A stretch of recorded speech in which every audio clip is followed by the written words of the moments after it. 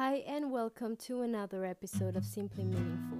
I'm so glad you could join me today and that I could share with you a part of your day. Without further ado, let's get started.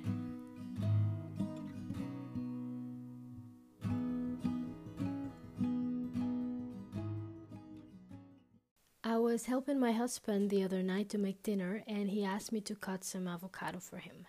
So here I am cutting it, and I noticed that it had some black spots on it, so I removed them with a spoon and set apart what was still left good of it so we could eat it.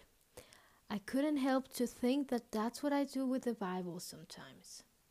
I try to ignore the parts I feel confronted or uncomfortable with, so I am left eating what I think I can apply to my life. Sorry to break it down for you, but the Bible ain't no avocado. We need the Old Testament as much as the New. Jesus said that he came not to abolish the law and the prophets, but to fulfill them.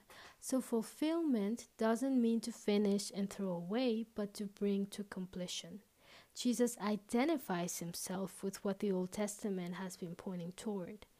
And to understand Jesus, we must see him through the lens of the writings of the law and the prophets. Likewise, to understand the law and the prophets, we must read them through the lens of Jesus.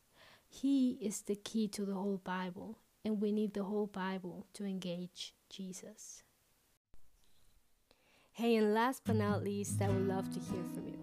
Maybe you have a prayer request, a testimony, or something that stood out to you from this week's episode and you would like to share. Whether you speak English, German, or Spanish, you can email me at simplymeaningful60@gmail.com.